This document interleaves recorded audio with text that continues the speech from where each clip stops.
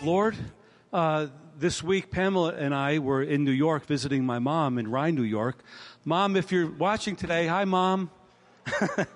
I'm always blessed when my mom is on live stream. I don't know if she is or not right now.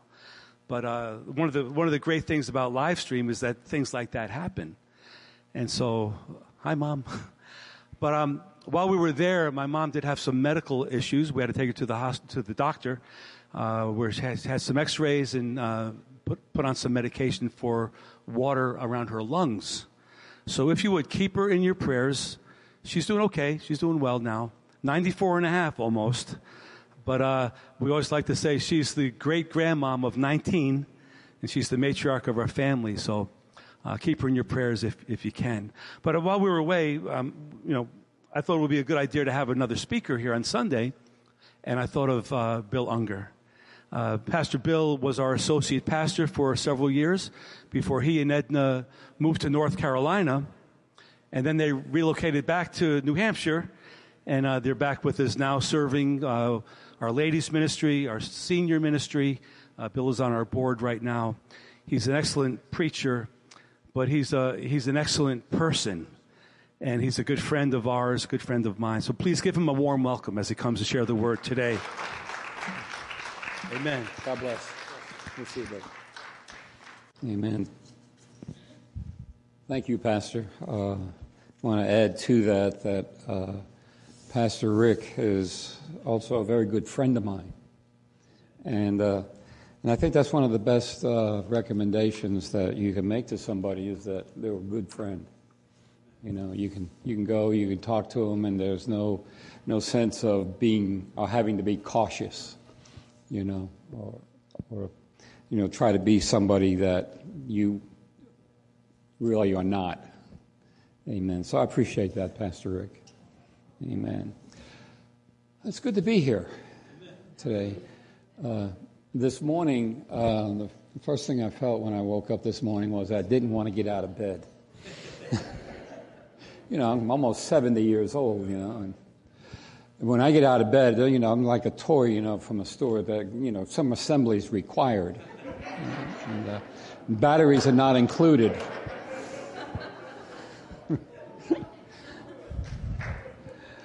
So I think there's some people out there that can identify with that. Amen. I want to look at Luke chapter 8, verse 22 and 25. Up there, the title of that painting is called "The Storm on the Sea of Galilee" by Rembrandt. It was painted in 1633. And it depicts the scene from Luke chapter 8. Now, this is not a very good depiction because it's a picture of a painting. But down in the right-hand corner, you can see it's kind of dark because it is a dark scene to begin with. But there's a picture of Jesus there, and there are a number of disciples standing around and pleading with him, and you may feel like this, Jesus, we don't know what you want to do, but would you please do something? And I picked this up because I know that there are several storms around us right now. There is a national storm, and you may be in your own personal storm right now. You may be dealing with something medically or financially, or maybe there's issues at work or family issues. You can probably find yourself in one of those categories. You can probably even invent one that I haven't thought of. But Jesus, in the midst of the storm, if you look at this picture closely, you see Jesus is the only one who's really keeping us cool. He's calm. He's in control. He's not worried. By the way, this painting was stolen back in 1990. If you happen to find it, it's a $10 million reward for it.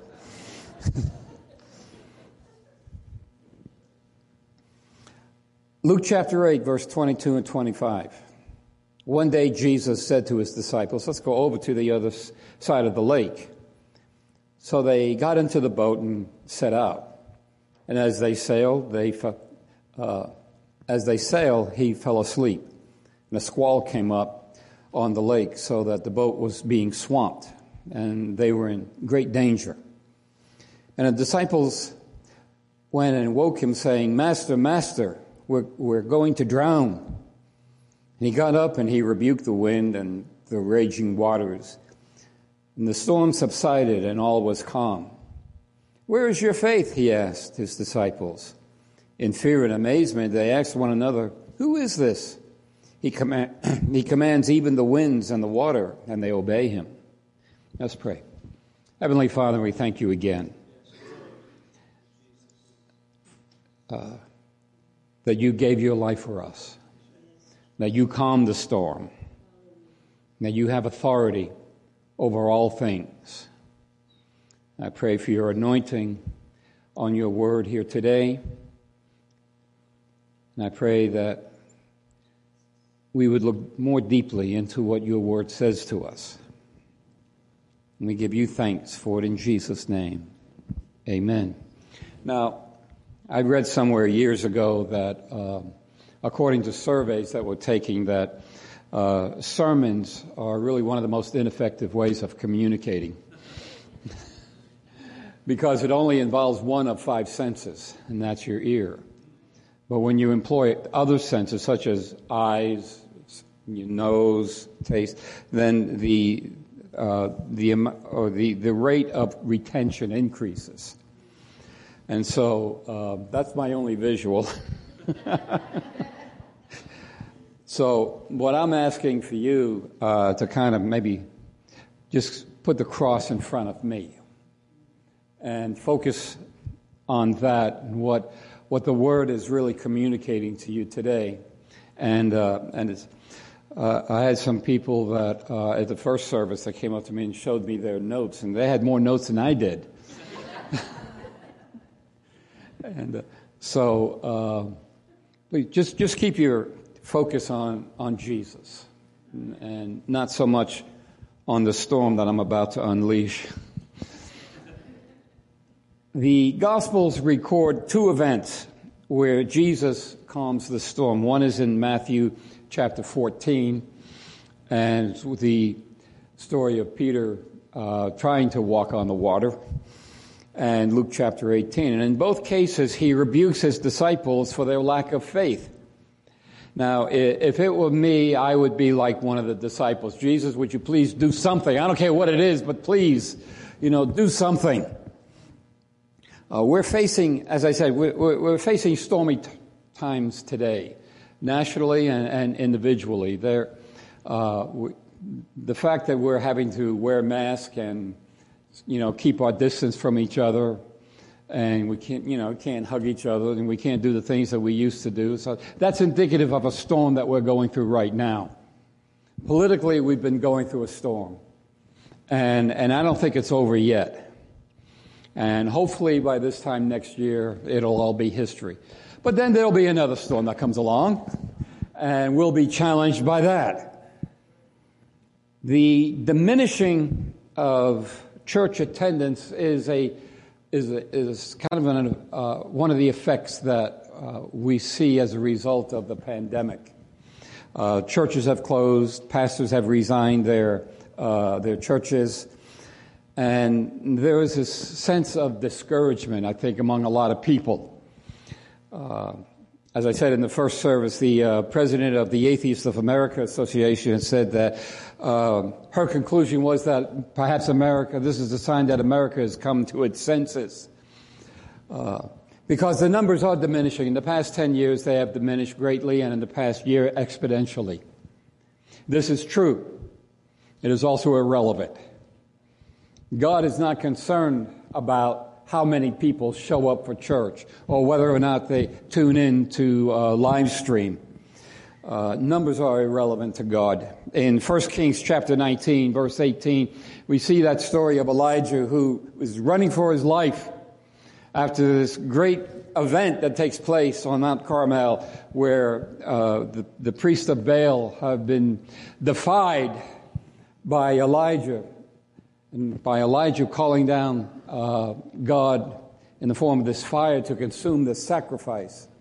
And the prophets of Baal were not able to do that. And so there was this great event that took place, this great miracle that took place. And then now he's hiding in a cave in the Sinai desert. And God has to tell him, what are you doing here? In verse 18 he says, "Yet I have reserved 7,000 in Israel, all whose have not bowed their knees to Baal, nor whose mouth have kissed him." Now, 7,000, that seems like a lot of numbers. It may seem like a big number. But according to what I've studied, that it is believed that back during that time that the population in that area actually numbered in the millions. So 7,000 out of several million is not that many. So obviously God is not concerned about numbers. Now you may be dealing with a personal storm like Elijah was. Now Elijah went into hiding, and he's experiencing his own dark night of the soul. Now, when we think about the dark night of the soul, that's a term that comes from the life of Loyola, who founded the Jesuit order in the Catholic Church. And he had made a living as a soldier of fortune. And in one particular battle, he was seriously injured, almost fatally. And so he spent a year in recuperation during a very dark time in his life. And he referred to this time as the dark night of the soul. Now, perhaps you've been through a battle of some kind. I don't care if it's an emotional battle or a physical battle or whatever kind of battle that you've gone through. It may be your dark night of the soul. Now, Elijah, he's sitting in this cave. Basically, he's having a pity party. I'm the only one left. Nobody, and God shows him there's still 7,000 out there. But he also says, "What are you doing here? What's going on? I've got a work for you to do. I didn't call you to be a hermit in a cave." Looking at circumstances can cause people to become discouraged and lose faith. Now, in the other instance where Jesus calms the storm, Peter asked Jesus, "Let me come out to you." And he comes out, and he's doing great until he's like the coyote chasing the roadrunner. He runs off the edge of a cliff, and he keeps on going until he realizes there's nothing underneath him. And then he goes straight down. That's exactly what Peter was doing. He was going down because he was looking at the reality of his circumstances. You can't walk on water. Okay, that's impossible. Unless you got some kind of flotation device, which hadn't been invented back then. You can't walk on water. That's what your mind tells you. And Jesus grabs him by the hand, takes him back into the boat, and he says, What was going on? You were doing good. What happened? He said, I realized, man, this is crazy. You can't walk on water. And Jesus says, you can do whatever you need to do. You can do whatever. God deals in the impossible. God wants you to do the things that you cannot do on your own strength, because when you're in that realm, when you're in that realization that you do not have what it takes, that's when you begin to rely on God to do it for you or to do it through you. Paul said that I'd rather boast in my weakness, because when I am weak, then I am strong, because his strength is made perfect in weakness. In Romans chapter 5, verse 1 through 5, Paul says, therefore, since we have been justified through faith, we have peace with God through our Lord Jesus Christ, through whom we have gained access by faith into the grace which we now stand. And we boast in the hope of glory of God. Not only so, but we also glory in our sufferings, because we know that suffering produces perseverance, perseverance, character, and character, hope. And hope does not put us to shame, because God's love has been poured out into our hearts. Therefore, the Holy Spirit has been given to us. Now, this is Paul's answer to whatever crisis that you happen to be facing in your own life, whatever storm you're going through. But the first thing that Paul points out here is that we have peace with God. Now, in chapters 1 through 4, Paul spends most of that time talking about the fact that we're lost. Even those who don't know God, even those who don't have the law, they're lost because they have the law in their own hearts and they violate their own laws. They violate their own conscience. And so one of the principal characteristics of the love of God is that He holds us accountable. He holds us accountable for what we know. And if we know that we do wrong, God holds us accountable for that. That is an expression of love, because if God didn't hold us accountable, then He would not be a God of love. He'd be a God that doesn't care. Go ahead, do whatever you want. It doesn't matter. Peace with God is the absence of conflict. As with any peace. And the fact that conflict does exist means that there is that potential to be separated from God. When God told Adam and Eve not to eat of the fruit of a particular fruit in the garden, He said, "Don't eat that." And Satan says, "Well, He said, you'll die, but will you really?" And He says, "No." He knows that you'll become like Him. You'll know good and evil. And Eve's going, "What's evil?" Because you see, when God made Adam and Eve, as He says, all things that God created, He looked at and He said it was good. Now, the unique thing about that is that when you compare that to all the other creation stories that were floating around at that time, like the Egyptians and the Babylonians, all these creation stories depict the earth as being created as an act of warfare between good and evil, however way that was articulated. But God created the earth deliberately for a purpose, and He pronounced it good. Not evil, not the result of some warfare, not because of anything else, but because it is the nature of God to create what is good. And so Adam and Eve, they only knew two things: good and God. Because God created all things good. They didn't know what evil was. When God said that they will become like us, knowing good and evil, that means that we now have that choice. We now have that choice to choose to do what is good and to do what is evil. And history has proven that in too many cases, we have chosen to do the evil thing. Oftentimes, thinking that by doing a particular evil, we're actually doing something good in the long run. And a lot of bad things have been done in the name of God. In the Middle Ages, during the Crusades, monks would stand on the side of the road as the crusading armies would pass by. They would say things like, "Kill the infidel, God wills it." Perhaps you remember in the 1950s, those of you who were alive back then, "Kill a commie for Christ." And I remember Thomas Zimmerman, the superintendent for the Assemblies of God years ago. I remember listening to a sermon that he preached one time where he said that God and the devil both get blamed for a whole lot that neither one of them had anything to do with. But a lot of bad things are done oftentimes in the name of what is good or in the name of God.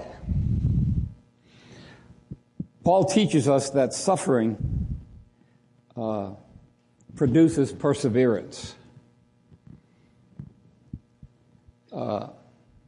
Is there a storm in your life right now? Is there uncertainty? Is there any anxiety that you're dealing with? Depression?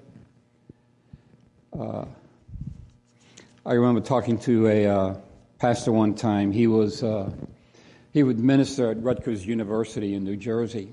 And he said he walked into the cafeteria one time and he was watching everybody, doing what you do in a cafeteria. And the cafeteria was crowded. And he said, all I could see is a sea of emptiness. You see, because we've been taught in our culture and in our educational system that there are no absolutes.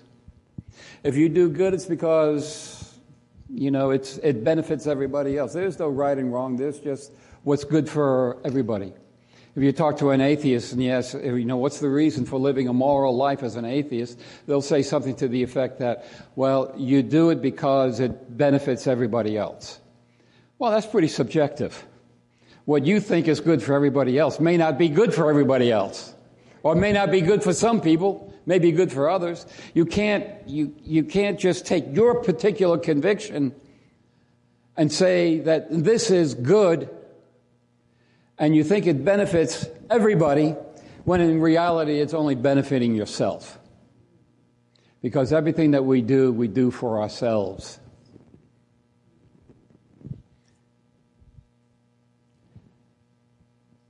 Peace with God means that I am at peace not only with God, but I am at peace with myself.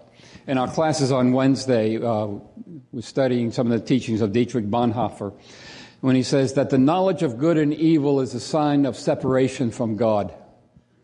Because man initially only knew good, he only knew God, but now he knows God, or he knows good, but he also knows evil, and he has a choice to do one or the other.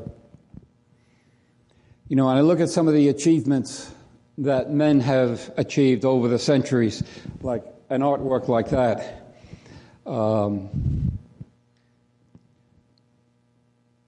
you listen to a symphony or some great music piece, and you think man is capable of doing great things.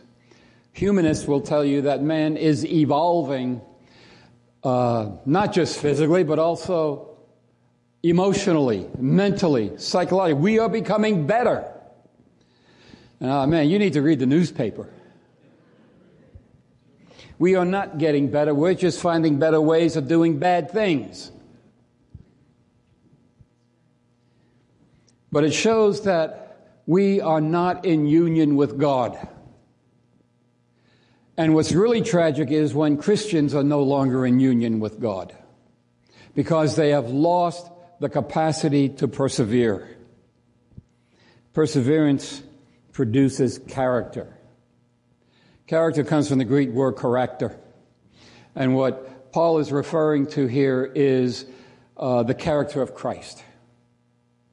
What is the nature of Jesus? What is the nature of Christ in a storm? When we look at pictures like this, and Rembrandt painted many pictures of situations where Jesus is depicted. And I think one of my favorite pictures that he did of Jesus is, it's not the classical, Western, long flowing hair, blue eyes type thing, but he looked like a Palestinian Jew from 2,000 years ago.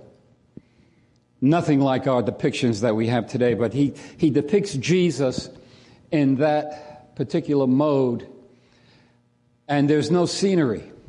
There's just Jesus, a little light behind him, and everything else is black. And the point that Rembrandt was making is that, and there's a very pensive, worried look on his face. And the depiction is of Jesus before his crucifixion. And the world is black. The world is dark. We live in a darkened world because of sin. And there may be, lights here and there. But for the most part, we live in a fallen world. And this picture depicts Christ in that dark world with that look of concern on his face, knowing that he who knew no sin was about to become sin for us, who lived throughout eternity in a state of perfection, now is taking on sin, is now becoming that once and for all sacrifice. As it says in Hebrews chapter 10, he died once for all men, for all time. Jesus doesn't have to be crucified every year like the Jewish sacrifices. And he was about to take all those sins on himself. You go from a state of perfection to a state of absolute depravity.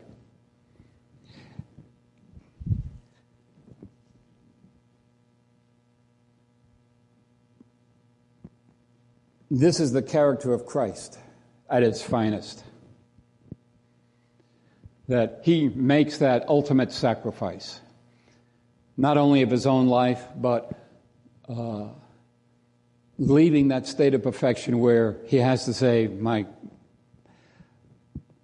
why have you, says to God, why have you forsaken me? That is the character of Christ that lays it all down because of the love of God. That is the character of Christ.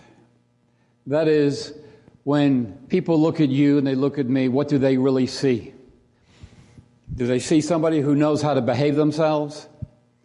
Or do they see a dimension that is not present in other people or was not present in your life before? God gives us an abundance of opportunities to persevere. I know when Edna broke her foot, she had to basically stay off her foot all the time. And so I had to do the cooking, I had to do the cleaning, I had to do this. And it's not something that I'm generally used to doing.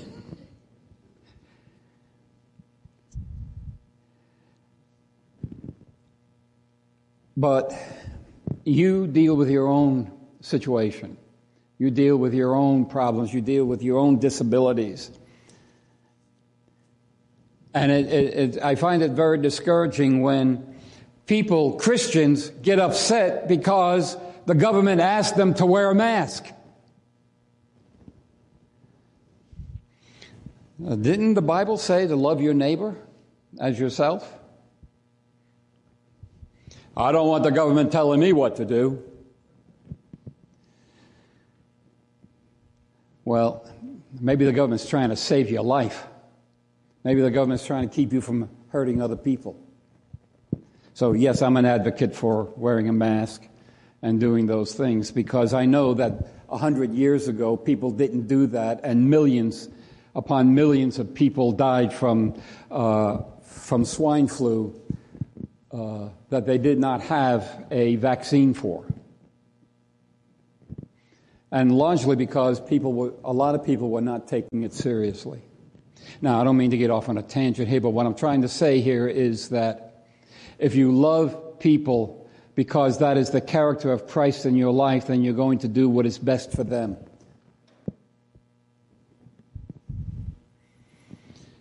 That wasn't in the outline. That's free of charge. Hope is the hope whereby we can experience God's love. You see, what are you hoping for? You don't hope for something that you don't have.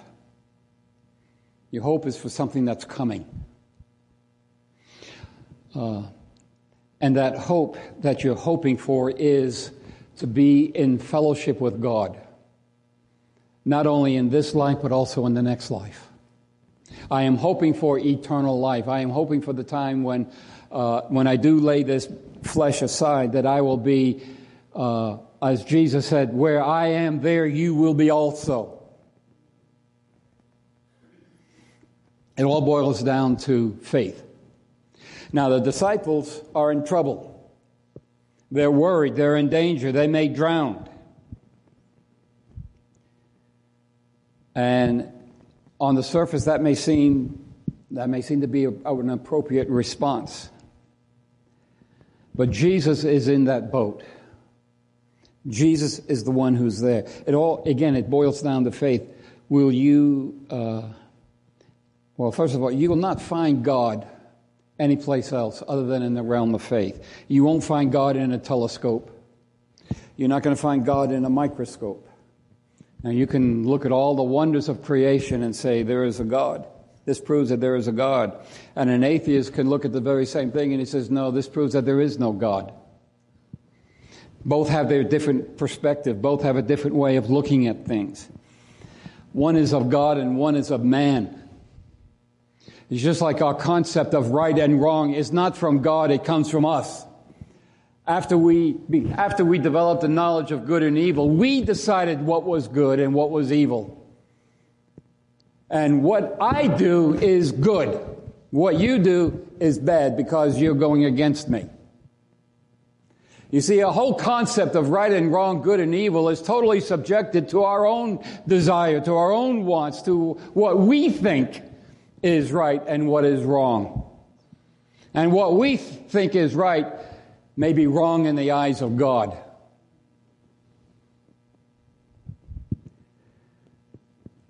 And so that denotes that broken fellowship with God. You see, but when we're in fellowship with God, we know what is right and what is wrong because it doesn't come from us, it comes from God. And it is based on faith. I cannot know what is truly good, what is truly right, outside of a fellowship with God.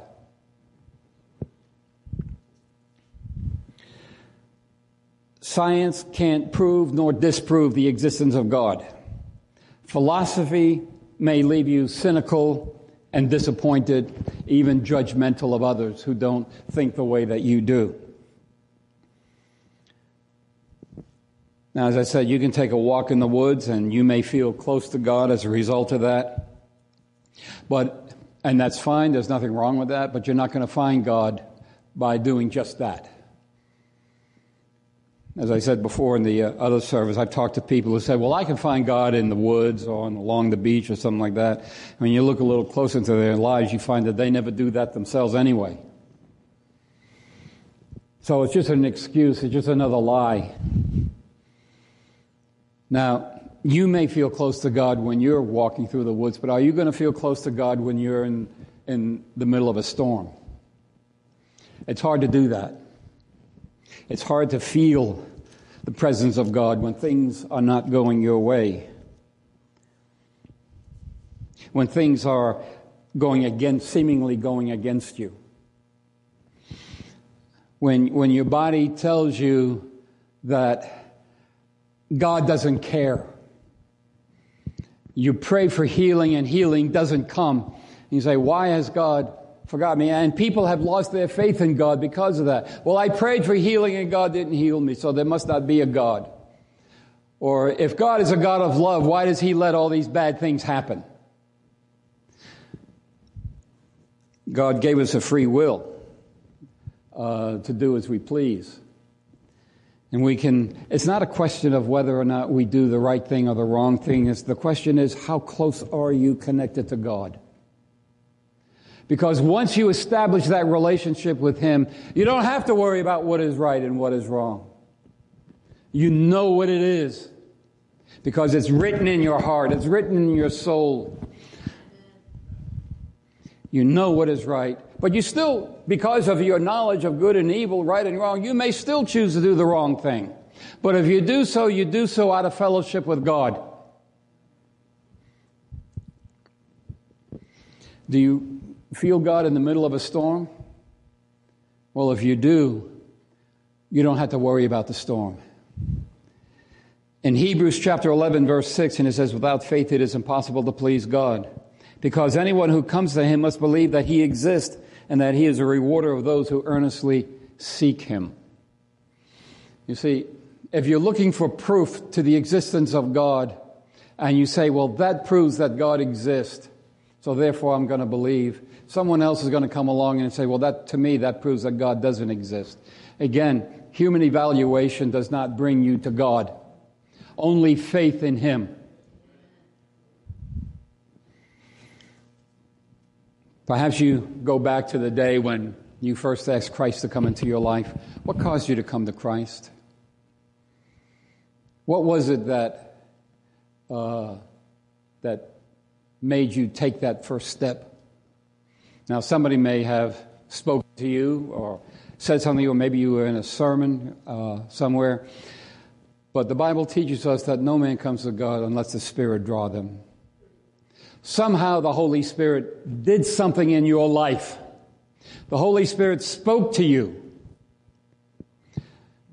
I remember when the Holy Spirit first spoke to me, it took me another 9 months before I finally gave my life to Him. But I was sitting in my room. I was a senior in high school. And I had this picture on the wall. It was a seascape, not like that. This is more of a calm, placid scene. I was looking at that, and for some reason, God spoke to me. I don't know why. He had no reason to. He said, basically the same thing he told Peter, follow me. That was it. I knew right then that God had called my life into the ministry, even though I didn't know him.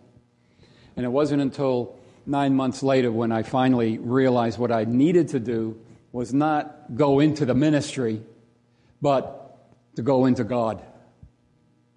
To ask Christ to come into my life. Now, I did not pray the sinner's prayer in the 4 spiritual laws or anything. I had my own prayer. I don't even remember what it was. But I do know that when I left that place, I left with him in my life. And God may speak to you in different ways if you're in a storm. Maybe you don't know Jesus right now, and this is your time to really say, okay, God, I'm going to stop playing games. I'm going to stop playing the role. I'm going to stop playing or pretending that I am something that I am not and become something that you want me to be. Jesus told his disciples, let's go over to the other side of the lake. He didn't say, let's go to the middle of the lake and sink the boat. When God calls you to a particular course of action, he will get you to that place, but you will go through a storm before you get there. You will go through several storms before you get there. And Jesus will be in there with you.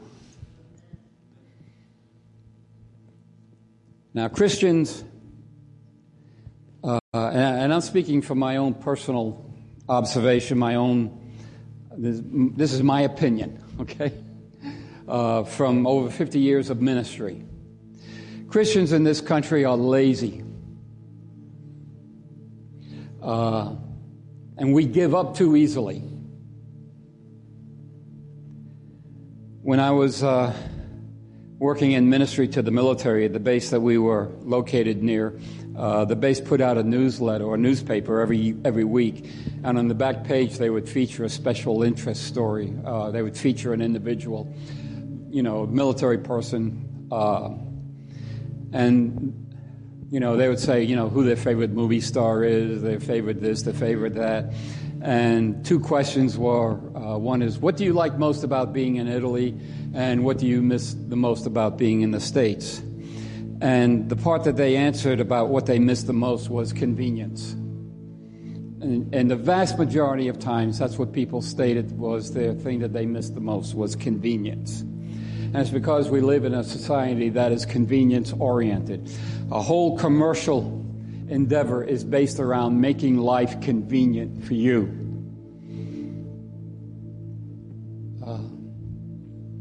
So we do the same thing with Christianity. We try to make it easy. We try to make it fun. We tell people, or some have told people, all kinds of crazy stuff that are wrong and that you don't need to suffer. And if you're suffering, it's because you've done something bad. Or it's because you're not believing in God. You don't have faith. A loved one dies after you prayed for healing, and it's because you didn't have faith. God doesn't sit on his throne with a little faith meter saying, sorry, not good enough. Try again. Read your Bible a little more. Do something. The walk with God is not an easy walk. Now, an illustration that C.S. Lewis uses is like standing on the edge of a cliff and looking down at the village where you live. And he says there's 2 ways to get there. You can jump off the cliff, or you can take the path back. Now, jumping off the cliff is going to be fatal, but you'll get there. The other way is not like an interstate. It's a path that is filled with rocks. It's filled with obstacles. It is filled with things that are going to get in your way. But in the end, you'll be in that village. You'll be alive. and you'll be where you're supposed to be, in the presence of God. As I said, we give up too easily because we haven't learned what it is to persevere. We have not developed the character of Jesus in our lives. We've lost hope, and so therefore we give up. But as I said, it is hard. Above all, it is challenging. I remember back in 1963 listening to President Kennedy after John Glenn had made his trip into space, when he challenged the country to achieve the goal of landing a man on the moon before the decade was out. And he said, not because it is easy, but because it is hard. Living the Christian life is not easy. It is hard. It is challenging, and that's what makes it exciting. I would not want to do anything else except be a Christian, because it is challenging. Now, you may feel like what's that Jimmy Stewart character? George Bailey. Thank you. I knew you'd know it, because I don't have it on my outline here. He thought he hadn't done anything until he comes to a crisis point in his life. And is shown what life would be like if he was not there. Now, all of us are like George. You do not know the impact of what your life will be. And you won't know until you get to that place called heaven. And then you'll know, as Paul said, then I will know as fully as I have been known. Jesus did not bring you on this journey to sink your boat in the middle of the lake. If he says to do this, to go there, you will get there, so long as you stay close to him, so long as he stays in the boat. Whatever crisis you're going through, he's going through it with you. Jesus said, where I am, there you will be also. Not only in heaven, but also in this life right now. As I said, numbers are not important. Disciples are important. Show me one true Christian and I'll change the world.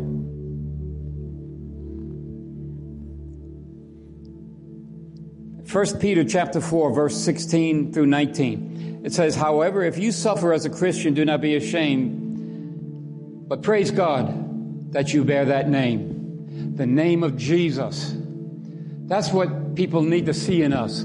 It's just Jesus, not some complicated philosophy, not some theory, but just simply Jesus.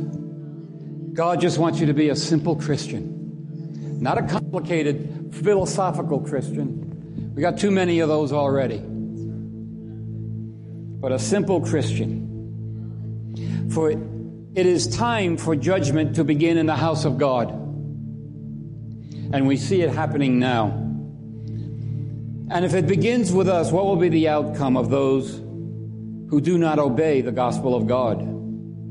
And if it is hard for the righteous to be saved, what will become of the ungodly and the sinner? So then, those who suffer according to God's will, oh, you mean this is God's will for my life? Oh, apparently.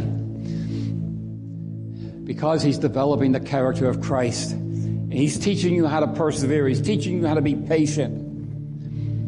Who suffer according to God's will should submit themselves to their faithful Creator and to do good works. That's all God is asking. To be faithful and do good works. Whatever that is, says, let us continue to do what God has called you to do, regardless of the storm. You will, like those disciples, you will get to the other side. So long as you're not like Peter and you lose faith.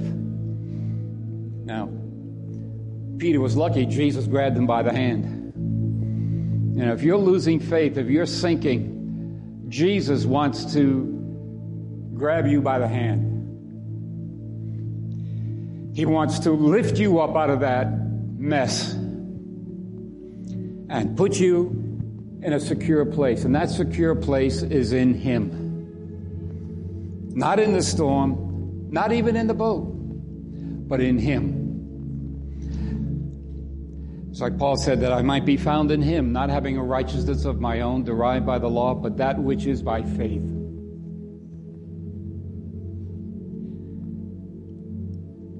So I want you to feel challenged today. What is God calling you to do? And why are you looking at circumstances? Circumstances are only going to discourage you. They're only going to defeat you. But you have overcome the circumstances because He has overcome the world. I'm going to ask Pastor Rick if you'll come up, and we're going to close in prayer. If you'll all stand, please. Stretch your legs. Get the blood back in your feet.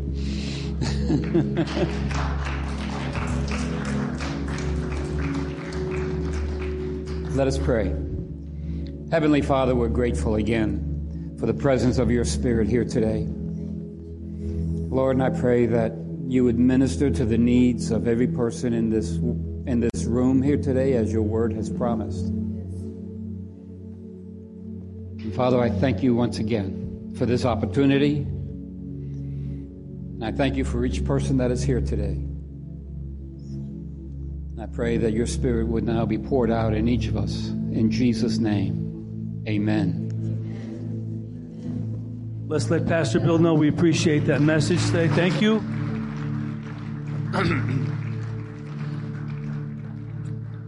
I need 5 minutes. Can you have a seat for just 5 minutes? I think we heard some of Dietrich Bonhoeffer in that teaching today, by the way. That was a deep message. Thank you for that. But, we've been praying last couple of weeks. We were praying for Easter, our Easter service, to have 80 people in the early service and 80 people in the second service. That's our capacity. Pastor David and Michelle, I don't know what your capacity is at the river, but we're allowed 80. And last Sunday we had 163 or 164 people here. And I think that's an answer to, now it wasn't evenly divided, we'll say that much, but God answers prayer. God answers prayer. So this is what happened. A friend of mine, some of the brothers know my friend, Pamela's friend, Tony Casina. Tony lives in New Jersey. And I haven't seen Tony in person in a number of years, probably 25 years or so. But ever since we started live streaming, he's been on every single live stream. Sunday, hi Tony, how you doing, Tony? Sunday morning, Sunday night, Tuesday afternoon, Wednesday night, Thursday afternoon. Tony is always there. So I thank the Lord for live stream, But anyway, last night Tony sent me a song on a text message. And I want to share the song with you. I'm going to have James play it in just a minute. And but you have to promise that you're going to listen to the words to this song. Okay, everyone agree? Listen to the words. Okay, a couple of things to keep in mind. Everyone knows that I'm Pastor Rick. Everyone knows that our daughter married a Johnson, Mr. Johnson, Dan Johnson. Just keep those two names in mind as we listen to this song. So James, let's hear it, and then we're really going to close out the service at that after this song.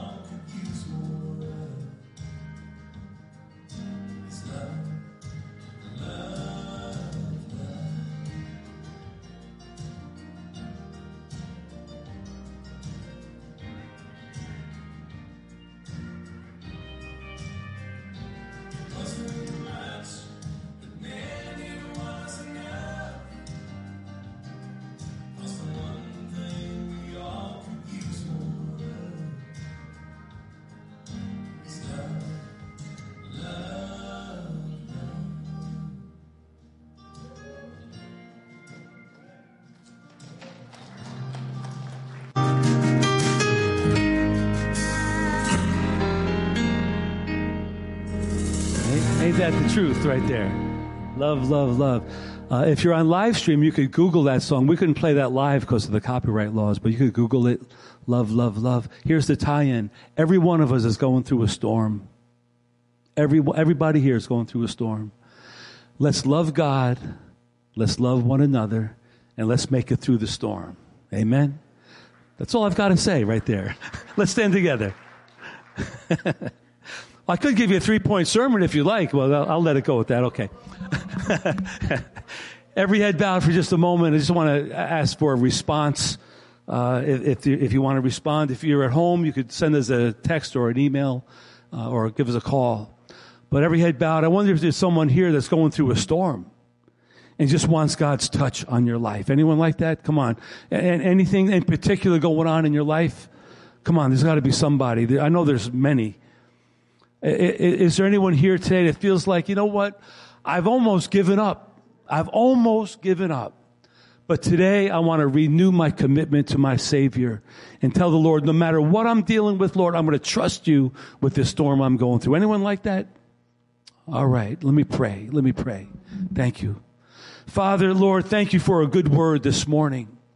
We pray, Lord, that you would help us just drop the anchor in you, to love you, love one another. And Lord, we're going to trust you to see us through the storms of life that we're all dealing with. Lord, it could be a health problem. Like we said before, it could be a financial problem. It could be relationships. It could be so many different things. But Lord, there are certainly storms going on in all of our lives. And we just surrender the destiny and the destination. We surrender this journey, this voyage. We surrender it to you, Lord. So, Lord, in doing so, we invite you, Lord, come into that boat with us right now. Come into our lives right now, oh God. Lord, let us renew our faith in you. Let us renew our commitment to you. And whatever it is that we're dealing with, starting right now, we will trust you to get us onto the other side. So, Lord, may your Holy Spirit be released upon us. Lord, your word said that when the Holy Spirit comes upon us, we would receive power from on high to be a good witness for you. So we pray, Lord, that you would fill us with your Holy Spirit as we go through the storms of life. And in the process, let us be a good witness for you. And let us even be able to tell someone about you as we go through our storm and they go through their storm. Lord God, may love prevail. May love prevail. We thank you for this. I pray your blessing over everyone here, everyone on live stream. Lord, let us have a good rest of the day, and may your blessing be upon our week. Lord, only you know what's in store this week. But let us go through this life with you in our boat, with you in our lives. We thank you. We praise you for it now. In the wonderful name of Jesus Christ, we pray. And everybody said, amen. Come on, everybody said, amen and amen. Well, God bless you.